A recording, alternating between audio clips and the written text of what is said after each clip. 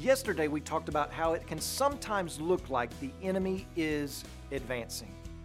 But since God's truth is and forever will be preserved, so too will his people be. In 1 Samuel chapter 22, we see one priest who escapes the wrath of Saul according to prophecy. And to him, David says, "Stay with me. With me you will find safekeeping." God's preserving of Abiathar is one in a long line of a pattern in Scripture.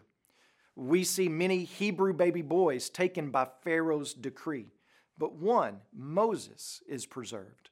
It seems that Baal and Jezebel have conquered Israel, and that Israel is going to be left without a word from God, with no prophet. But God had preserved several prophets who had not bowed the knee to Baal.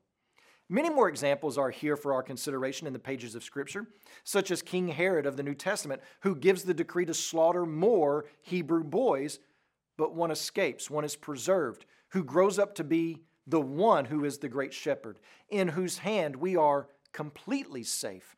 Our life is in safekeeping with Christ Jesus.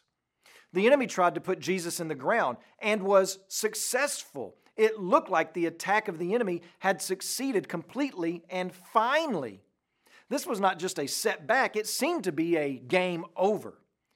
But it was only setting the stage for the greatest comeback story ever known to man. And because of that, those that are in Christ are never knocked out.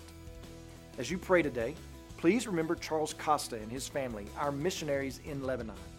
And also remember the Kasubi Life Word broadcast that's heard throughout Tanzania, Niger, and Congo.